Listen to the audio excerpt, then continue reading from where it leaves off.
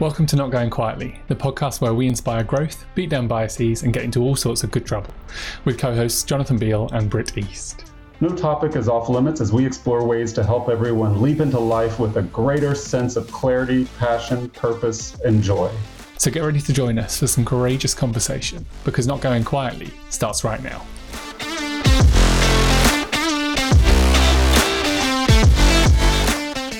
Hey everyone, welcome to Not Going Quietly, the podcast for outraged optimists and heartbroken healers all over the world, where we have the conversations that nobody else wants to. I'm your host, Britt East, with my wonderful co-host, Jonathan Beale, and today we're going to talk about knowing your intrinsic value. Jonathan, what in the heck does that even mean? What is my intrinsic value? That's a really great question, and I will do my very best to answer it. The best way to put it is my view, my opinion, is such that as individuals, we hold value regardless of what we might produce or what we might do for others. We are inherently of value, and that's been skewed a little bit over the years and societally.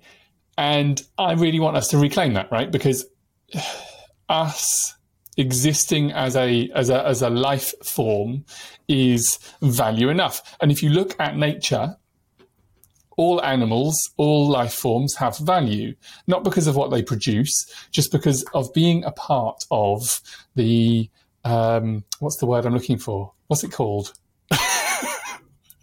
The ecosystem, maybe? Ecosystem, that'll do. Yes. And while that may sound really lovely and perhaps a little bit rainbows and unicorns, because it does, right? Not going to lie. I believe there's truth in there and that we get to embrace that. Well, okay. I'm an American, so I have questions. Yes. If we all have intrinsic value, then how will we know who's winning? Okay. I mean, why does anyone have to win? Well, if we don't know who's winning, then how will we know how much we should be getting paid? Okay. Right. So capitalism. Cool. Okay. So an exchange of value for money. Right. So that assumes that without value, we don't deserve life or existence. Yeah. Is that correct? Yeah. And, I guess one of the things that I suspect a lot of folks watching this might struggle with or might question out of the gate is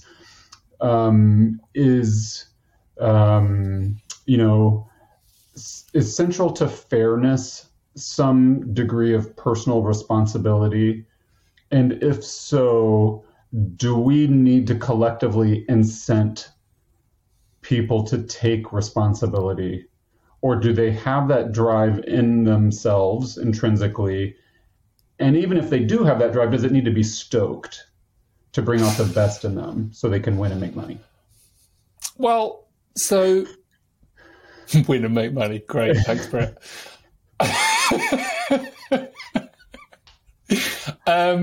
So that's the interesting thing, right? We got to where we are today as human beings because somewhere along the line we began having intrinsic value in tribal systems, right? We provided for each other. We learnt how to operate in a world that was a damn scary place and that wanted to kill us. And we did that without a wage. We did that purely because we figured out that every member of the tribe had some value and something to bring to the table. And everyone got fed, everyone got looked after, and everyone was able to exist fairly free of having a boss. I was trying to think of something else to say. But that And so as organisms, I believe it is the systems and societal norms / expectations that lead to complacency, not our inherent desire to do nothing. Yeah, so, I mean, let me give some caveats and back up. Obviously, Jonathan and I are not anthropologists or social scientists. We're just kind of having a coffee clutch here in the thought experiment. So it sounds like there's a certain degree of, in indigenous societies, there was a certain degree of equity baked into the cake based on their role with their environment. And through the Industrial Revolution, the advent of various technological leaps, that role with the environment, their role with their environment changed somewhat, which irrevocably altered the way they treated each other. And then that was further distorted, perverted, and magnified with colonialism. Is that too big of a leap? No, that sounds like a pretty accurate description to me. And capitalism started in England in like the 16th century, something like that, I think. I'm not a historian, but I think that's when it started. And then, of course, it seems like quickly thereafter, England had to push out throughout the world to find new markets and new resources to market, which also kind of accelerated the colonization of the planet. So I think it's all Jonathan's fault. Perhaps. Because you're the British guy, so... Well, yeah, I mean, according to my 23andMe profile, perhaps not. So, you know. But I'll take that, right? I am not above accepting the actions and faults of my ancestors and paying back for that, right? And to your point, you can't get rich if you don't have more customers. You can't get rich if you don't have more resources. And so, you know, capitalism can only exist in a world where someone wants more resources and more money, whatever you want to call it, and more people to exploit in the process, right? And I think you could even say winners and losers. Capitalism is based on a zero-sum game of winners and losers, which gets back to my original point. How do I know if I'm winning? Well, you're winning if you're the Jeff Bezos of this world, right? Exactly. If what you've managed to do is exploit so many people that your bank balance is now so huge that it would take you many thousands of lifetimes to spend it, while the people that you employ are suffering and unable to meet rent, unable to put food on their table, and unable to live freely in this world. That's how you know you're winning. So how do we resist that? Like, I know there's concepts of like universal basic income and things like that. How can we resist the relentless drive of capitalism to further polarize winners and losers and create almost a second Gilded Age that we're living in? Well, I mean, I think it starts with shifting attitudes, right? I think it's very difficult to break out of a system that we feel proud of. And, you know, working in the industry that I have done for a long time, hustle culture as one thing, and, you know, working yourself into an early grave for the sake of a few extra pounds or dollars is lauded as this magical thing that you must do in order to exist in the system that we have, and it's almost a trophy, right? And so, unless that attitude changes, unless we are willing to demand something different and see it for what it is, which is pure exploitation, right? Governments are doing it. Businesses are doing it. Governments in particular are doing it in such a way that made me lose my train of thought. So maybe I'll come back to it in a second. Well, you got me thinking. You got me thinking that, like, it almost sounds like conversations around reparations. So one conversation we're having in the U.S. now about race is, should we and how would we create a system of reparations to in some way acknowledge or atone for the genocide of the indigenous peoples who lived here before white people arrived, and or chattel slavery. And how would it work? And it's one of those concepts where I think there's a lot of agreement among lay people conceptually, but maybe not much awareness or many ideas of how to actually operationalize that. Okay, so we want reparations. Okay, so we want a universal basic income. What would that look like? How would it be? And how do we come to some sort of, if not consensus, collective agreement? Yes, and that's kind of that's where the difficulty begins, right? Because things like universal basic income are still exist within a capitalist system, and so, but also within a monetary system that is, inflationary, and so leads us to a place where even if you decide on a setup, you are still trapped in capitalism. We are trapped in a system, right? We're trapped in capitalism, which means that someone always has to win. And so even if we go down the route of universal basic income, someone is still winning because the money is going up, not coming down. And even if we're in a position where everybody is in a place where, their rent is paid, they can put food on the table, they can pay their bills, we're still operating within that existing system. And I don't think that necessarily works. While I think it's a great step forwards, while I think that that it would have dramatic effects on productivity and the way that people engage with society and community at large. And I think it likely would encourage smaller businesses to be started and for people to follow their passions and for local economies to thrive as a result. I think we're still in a world where big corporations end up receiving the bulk of it, and that one man or multiple men, because it is mostly, get richer and richer and richer and more powerful, and that ultimately we're going to end up in Blade Runner, right? Which I really like, by the way. But yeah, it's a great film, yeah. But you did get me thinking that, I think you might be right, because when you look at how wages in the U.S. have increased recently, we've also experienced a sudden round of what we like to call inflation, which is really just a cutesy pie way of saying rich people like money. That the equity owners of all the various companies are not lowering their prices or keeping the prices the same. They're raising their prices to match maybe not excess, but the increased earning power of the labor force.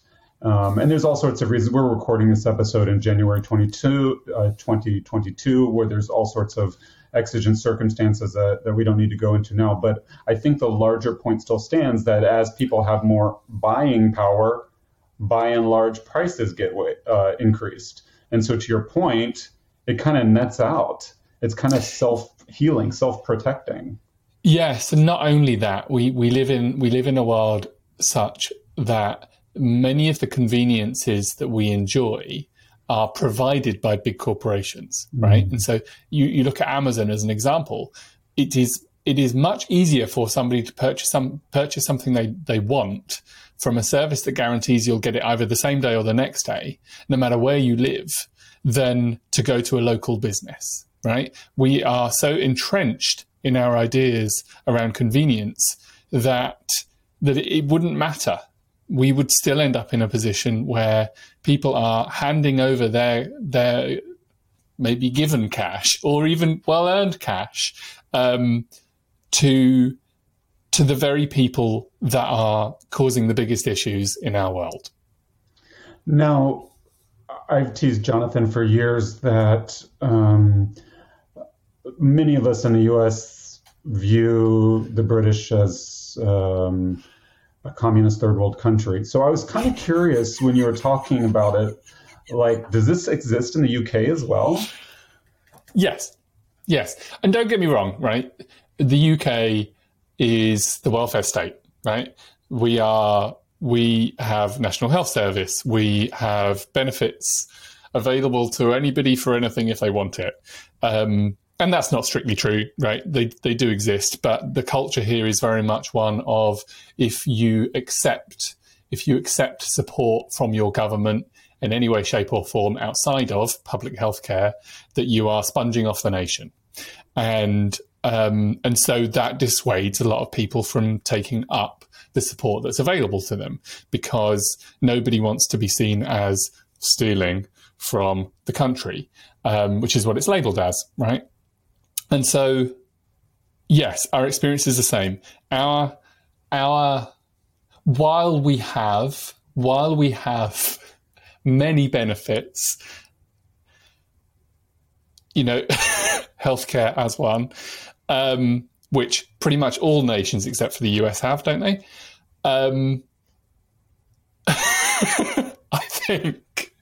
I think our experience is very much the same. It's one of, if you were to look at our government, for instance, we have been essentially run by the Conservatives for all of time, bar the odd few moments here or there where our Liberal Labour have taken power. And so there's a really insipid and prevalent view on productivity and being a part of society means working your ass off for very little in return. We still here have very low wages for key staff such as health workers and everywhere else that don't allow an individual to live or eat. And where previously, and I know it was similar in the US, that an individual could support an entire family and purchase a house, that absolutely isn't true now. And so circumstances, while they are slightly different, they are in many ways the same.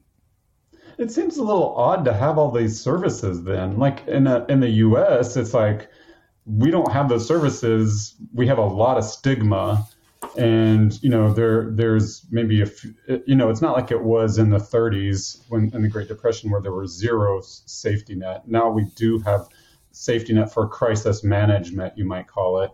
But, by and large, we don't have nearly the number of services that you do. We just have a whole lot of stigma. But it's like you have the services and the stigma. It seems kind of weird. Yes, we do. Why have those services then? So the reason is that Labour, mostly, which is our liberal political party, set most of the services up.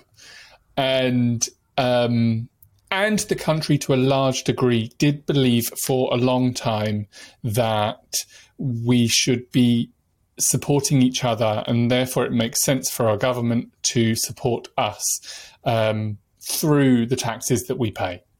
And so that did exist for a long time, and certainly that was a kind of post-war thing that happened here. And then joining the EU and being involved in that project very much made us view public services as a thing that was important. Mm-hmm. And then the whole anti-EU rhetoric appeared, and the Conservatives became just like your Republicans and only want power and money and nothing else. They're people who are supposed to be working for us, not for themselves, but I digress. And the narrative shifted. And what we're actually seeing now is a slow erosion of our public services and a sell-off and a privatisation effort. And I think it's only a matter of time before the NHS is privatised. And I wouldn't be surprised if heading down the track that we're heading down, that we may even end up with an insurance-based healthcare system like you do. Because conservatism has got its claws in. And whilst I can respect a lot of conservatives, and I understand their policies, and I understand the decisions they take. I feel a big butt coming. A huge butt, massive butt. Or an maybe. Okay. And there are certain actors who have bastardized what conservatism means. And I see that in the US as much as I see it in the UK. I follow US politics quite closely, so I see it in the US just as much as I see it in the UK. And there's a twisted nationalist, populist version of conservatism taking over that's sole aim is to make the value of humans less so that corporations and rich people can get richer. It seems like one response that's gained popular traction, especially I think among the youth in this country, and I'm curious if it's similar in the UK, is almost like a what I'll call a radical rest movement, where there's a movement to take time for yourself and indulge in all those things that have been stigmatized that you're not supposed to do, like take a nap or take a long walk on the beach, or, where previous generations in the US thought, no, you're meant to be at work. And if you're not working, you're meant to be with your family or in church or something productive for society, a career at the top of the list, but, country and religion and family, following shortly thereafter. There's almost this individualistic resting movement as this kind of radical response to hustle culture and the what used to be called the American work ethic, which was kind of based on rugged individualism, and maybe what was before that kind of like the puritanical work ethic that we have sort of ascribed to our what some people might call forefathers and stuff. Is there something analogous to that in the UK? Do you have that as well?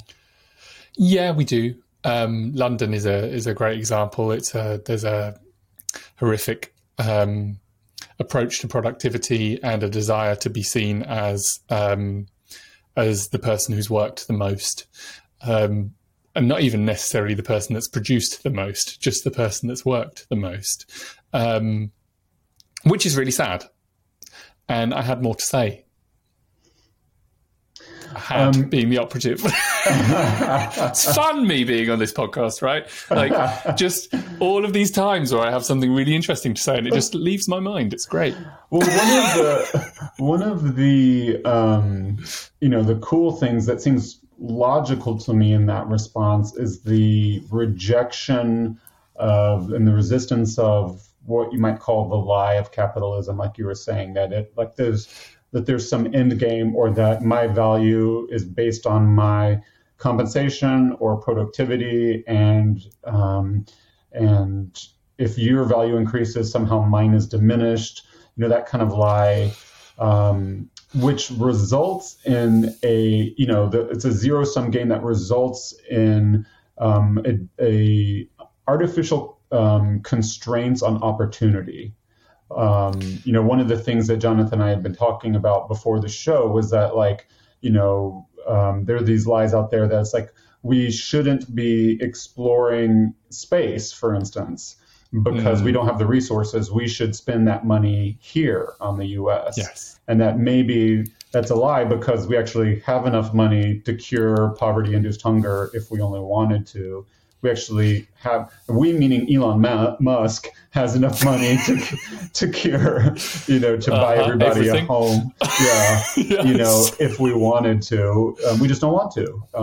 That's a little glib, but, you get the point. And so that's one of the things that I respect about this, what I'm kind of dubbing this radical rest movement, is that they're, lifting the curtain on some of these lies that many of us don't have the capacity to question in our everyday life because we're so tired and busy and stressed from this work. Yes.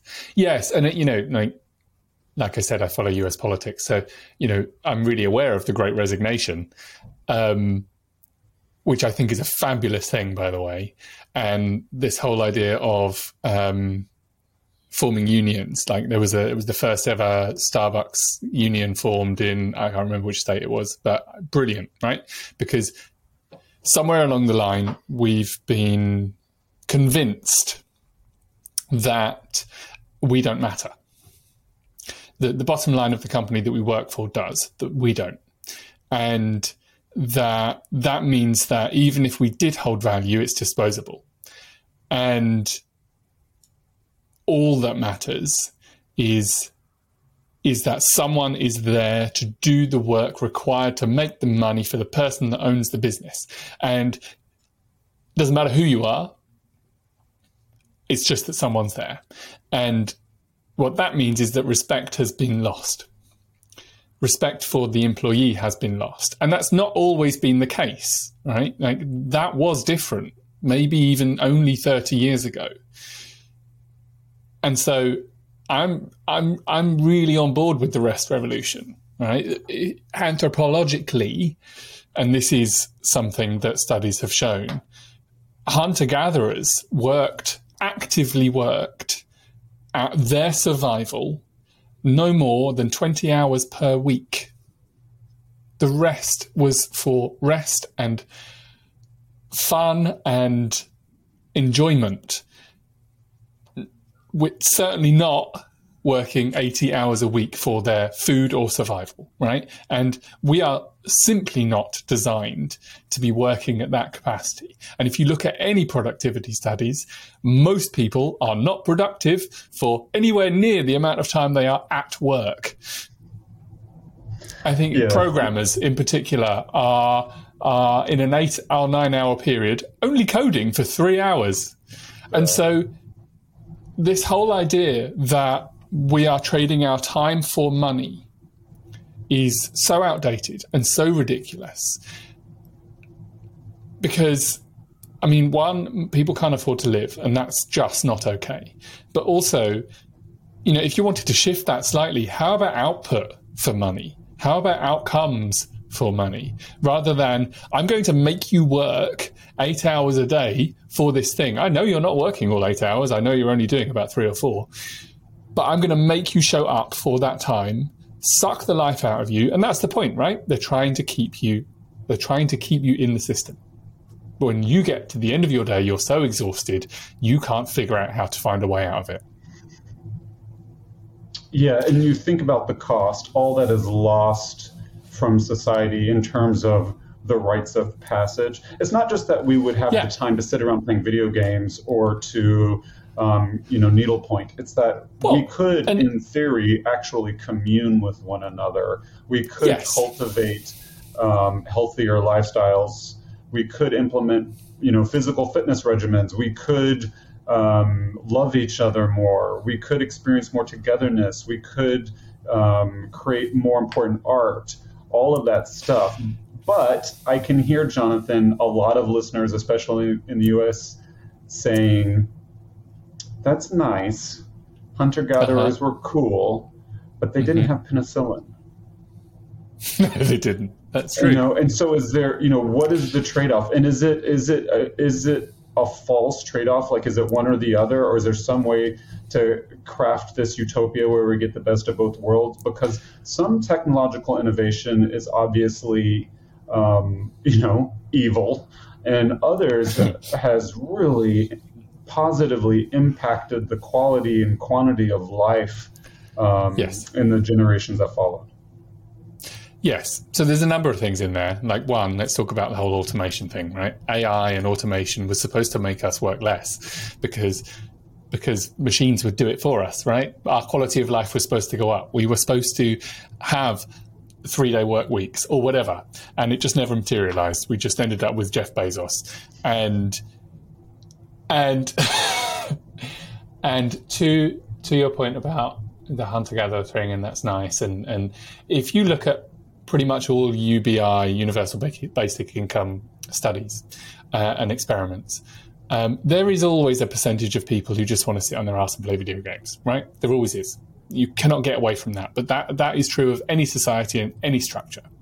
The vast majority of people do spend more time on connection, do spend more time on the community at large, do spend more time on doing the things that they love and exploring the things that they love. And what I really see now is that societally, people just need a job, which means that there are countless people doing work that doesn't fulfill them, that doesn't light them up, that could be reserved for people who actually enjoy doing that, right? But we're stuck in a system designed to keep people in jobs that they hate.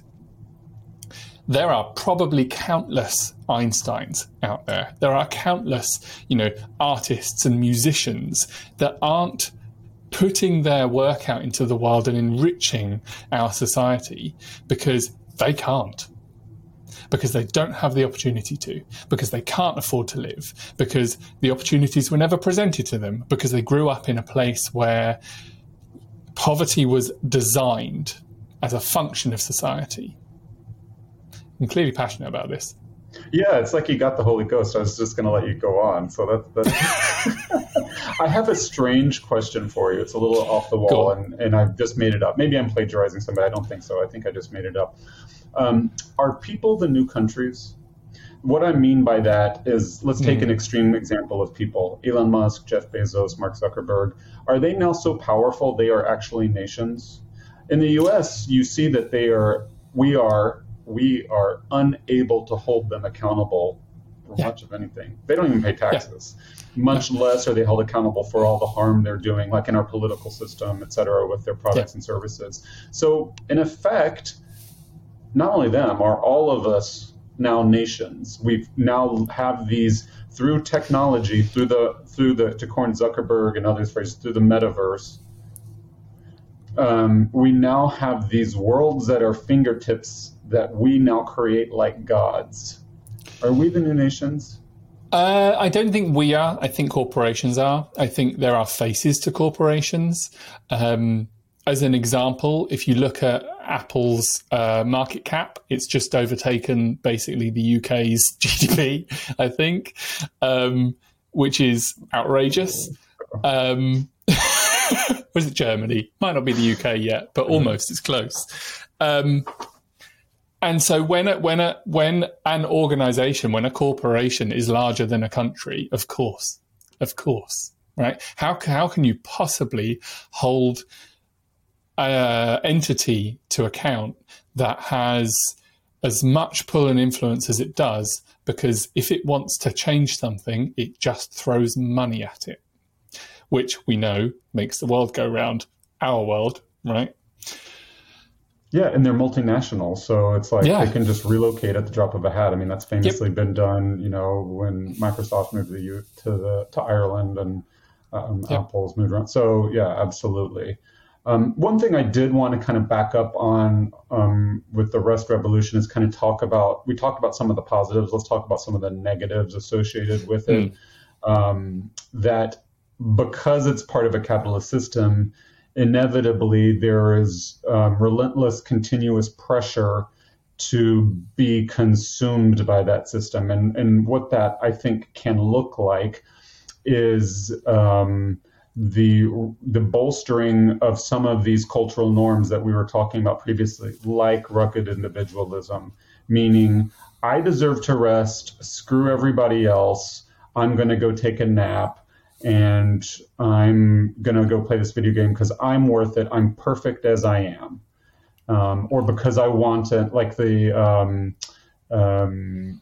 of those personal growth and development theories out there where the universe kind of becomes my ATM. Because I want it, I will get it. I will manifest it. And it's can, I think, become another way to sell products. But most importantly, in services, most importantly, it ignores all the people who lack the privilege to take that nap because they're so busy hustling just to survive, because they stand at the intersection of race and, maybe neurodivergence, neurotypical thought and behavior, maybe, ableist bias and bigotry, queerphobia, misogyny. They stand at intersections. We all stand at those intersections, but in particular, they're being harmed, or they're working in industries that are now so beyond the pale, big pharmaceutical industries, big agricultural industries, that, like some of the technology companies we focused on earlier, are really kind of exploitation factories. Yes.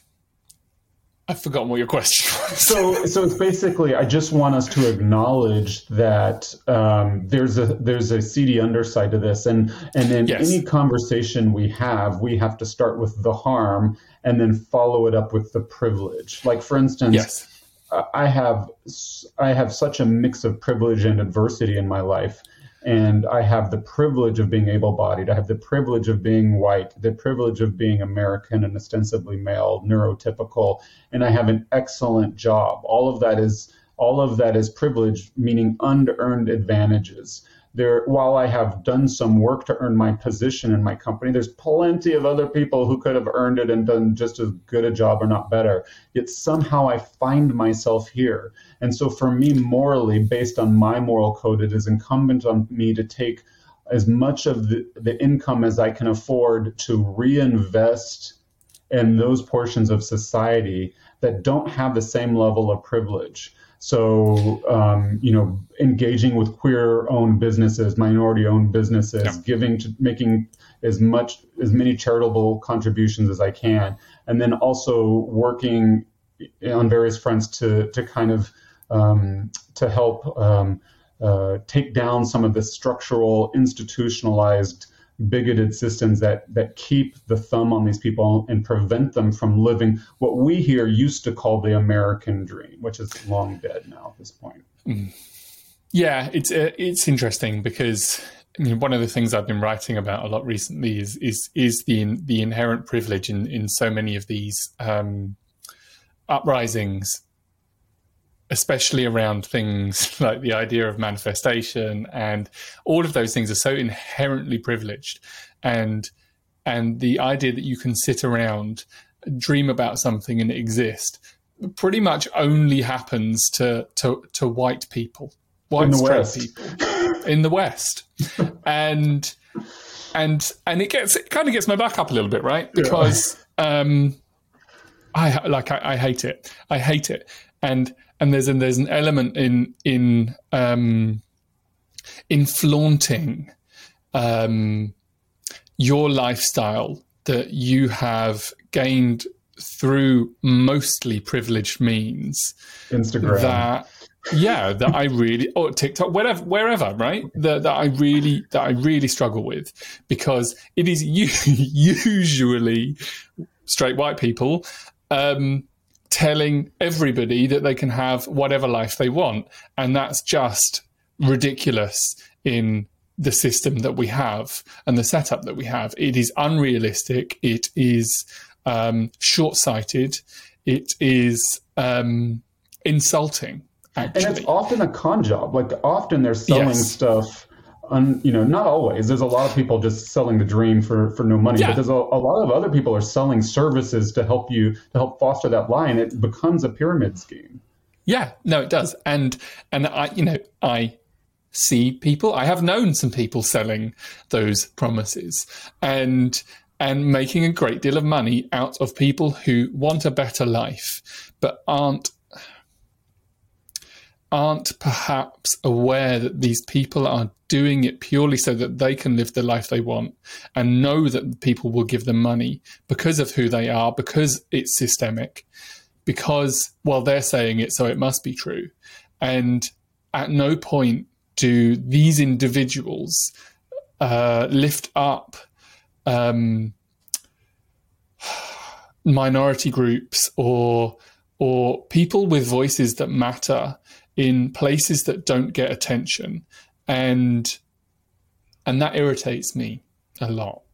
Yeah, absolutely. In the same way that reality television is not reality, Instagram, TikTok, Facebook is not reality. It is not reality. And many of us lack the capacity to understand that. And the final point I wanted to make on the rest revolution, the negative sides of it, is that, put glibly, people that have to hustle to earn a living, turn a buck, and feed their families don't need a nap. They need good working conditions. They need a fair wage. They need affordable health care. So we shouldn't. We need nuanced conversations where we don't blame the people that are being oppressed for their own oppression. And it's so easy to slip into that, especially as straight white people that are part of an age that are part of this technology revolution with social media. It's so easy to inadvertently or consciously become part of that problem, where we continue and maybe even increase the stigma, blaming people for their lot in life, their circumstances in which they find themselves in a given moment. They didn't work hard enough, or they're not smart enough, or they weren't educated at the right place. However the story goes, or maybe it's more implicit, like you were describing with just the beautiful Instagram photos in Bali, trying to sucker people in to have a similar life. That what by and large workers need is equity. Yeah. I actually want to come back to something you said earlier, which was the whole idea of kind of the me first aspect of this, which is, I deserve it, and therefore I'm going to take it regardless, in a very isolationist kind of way. And to that point, I really, really, really deeply believe that the key to overcoming all of this is actually community.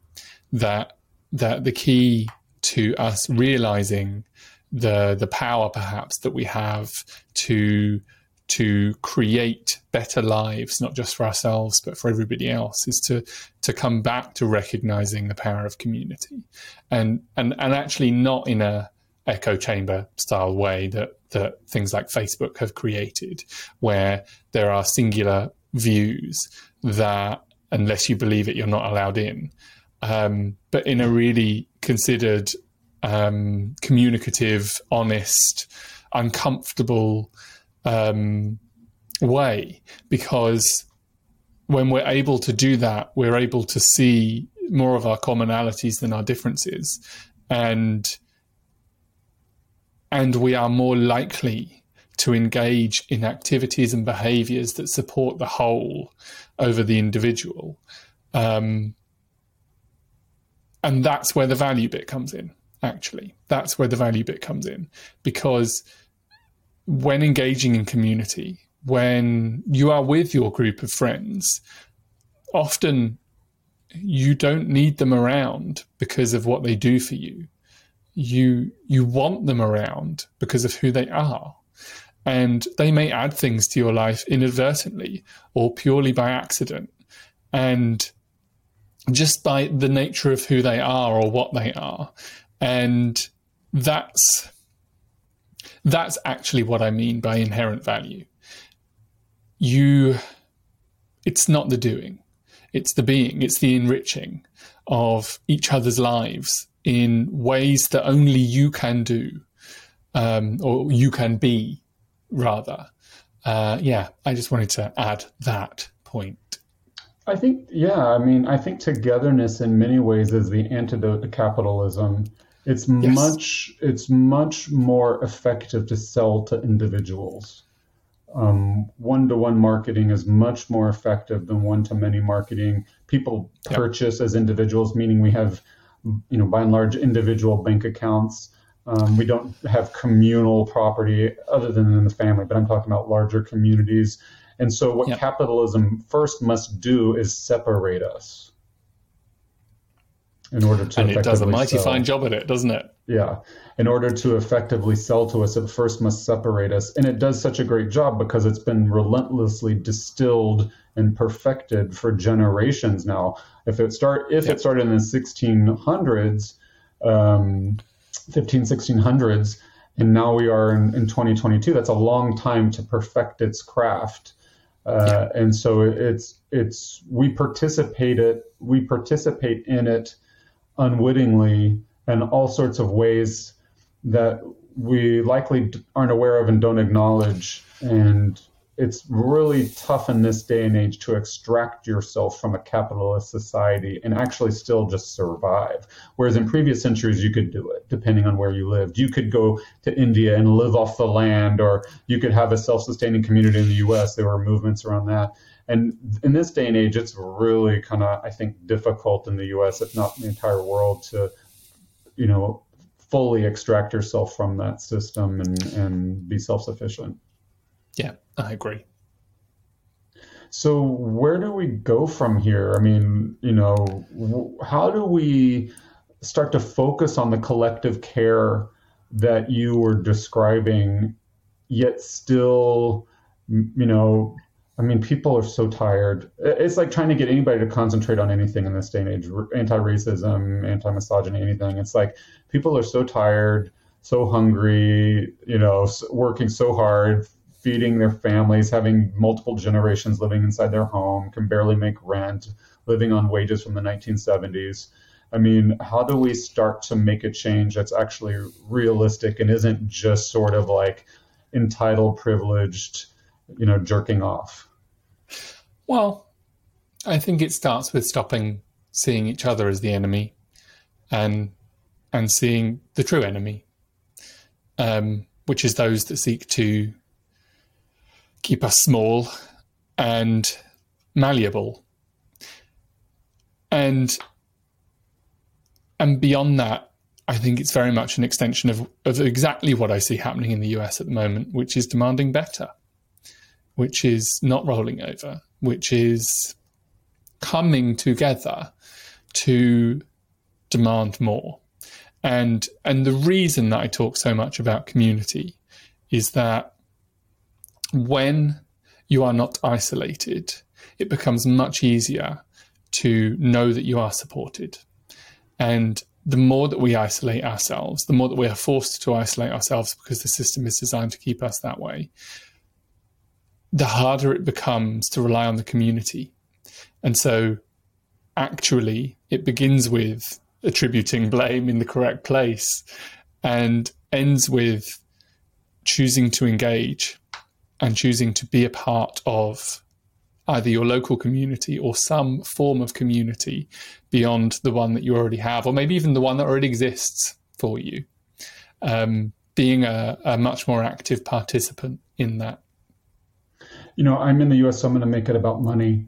I think that if at all possible, or wherever possible, we can start to set aside small portions of our income devoted to our own self-care, investing in our own health and wellness through, all sorts of means, whether it's reading books, joining groups, hiring coaches, mentors, teachers, going on retreats.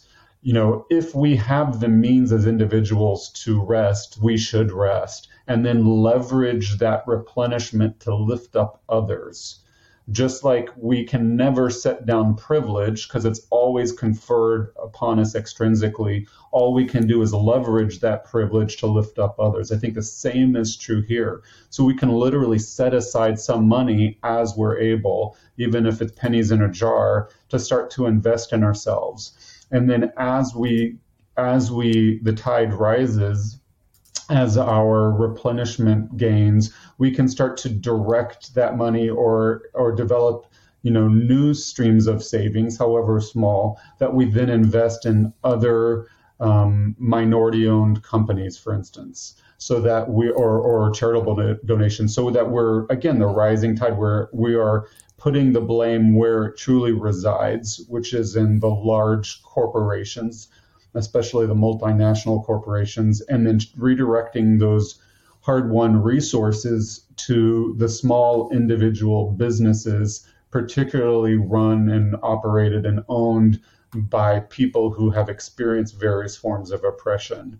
That's something small that we can all do over time. I'm not diminishing how hard it might be, especially in this day and age at 1970s wages, to start to cultivate a prudent reserve, to start to cultivate a savings. But even if it's pennies in the jar, I think we can start to stoke our awareness, to read books for free, or to purchase books, to purchase courses, or participate for free in community programs, to educate ourselves, and then use all that we gain, to leverage all that we gain to redirect that to lift up others. I think that is something that almost everyone can do in some way if we were to get creative and think about truly all that we have, at our hands and fingertips.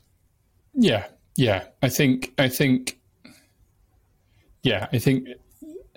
for those that really struggle with the monetary thing, and I know there are many, one of the key reasons that I referenced community so much is that so much of what you need doesn't require money. When you have a community that supports you, I know that because I experience it. And I think that's wonderful. Yeah, I mean, the best things in life really are free and unpurchasable even. And, yes. They cannot be bought, and we cannot be bought and sold, much as capitalism lies to us and tells us we can. We actually, none of us can truly be bought and sold. No. There's some piece of us at the very least that remains untouched. And by investing in that piece and nurturing in it, it will grow.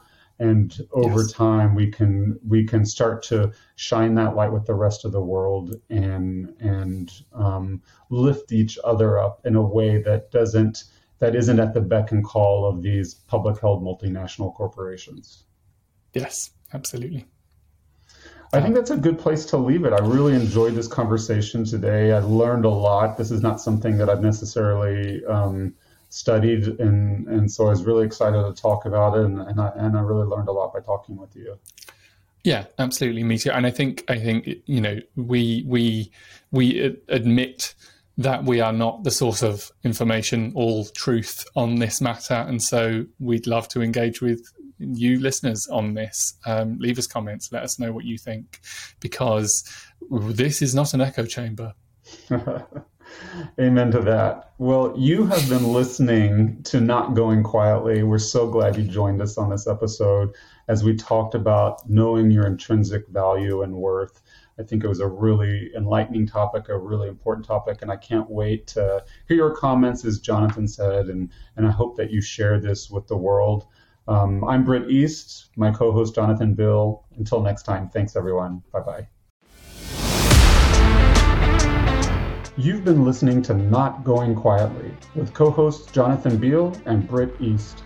Thanks so much for joining us on this wild ride as we explore ways to help everyone leap into life with a greater sense of clarity, passion, purpose, and joy.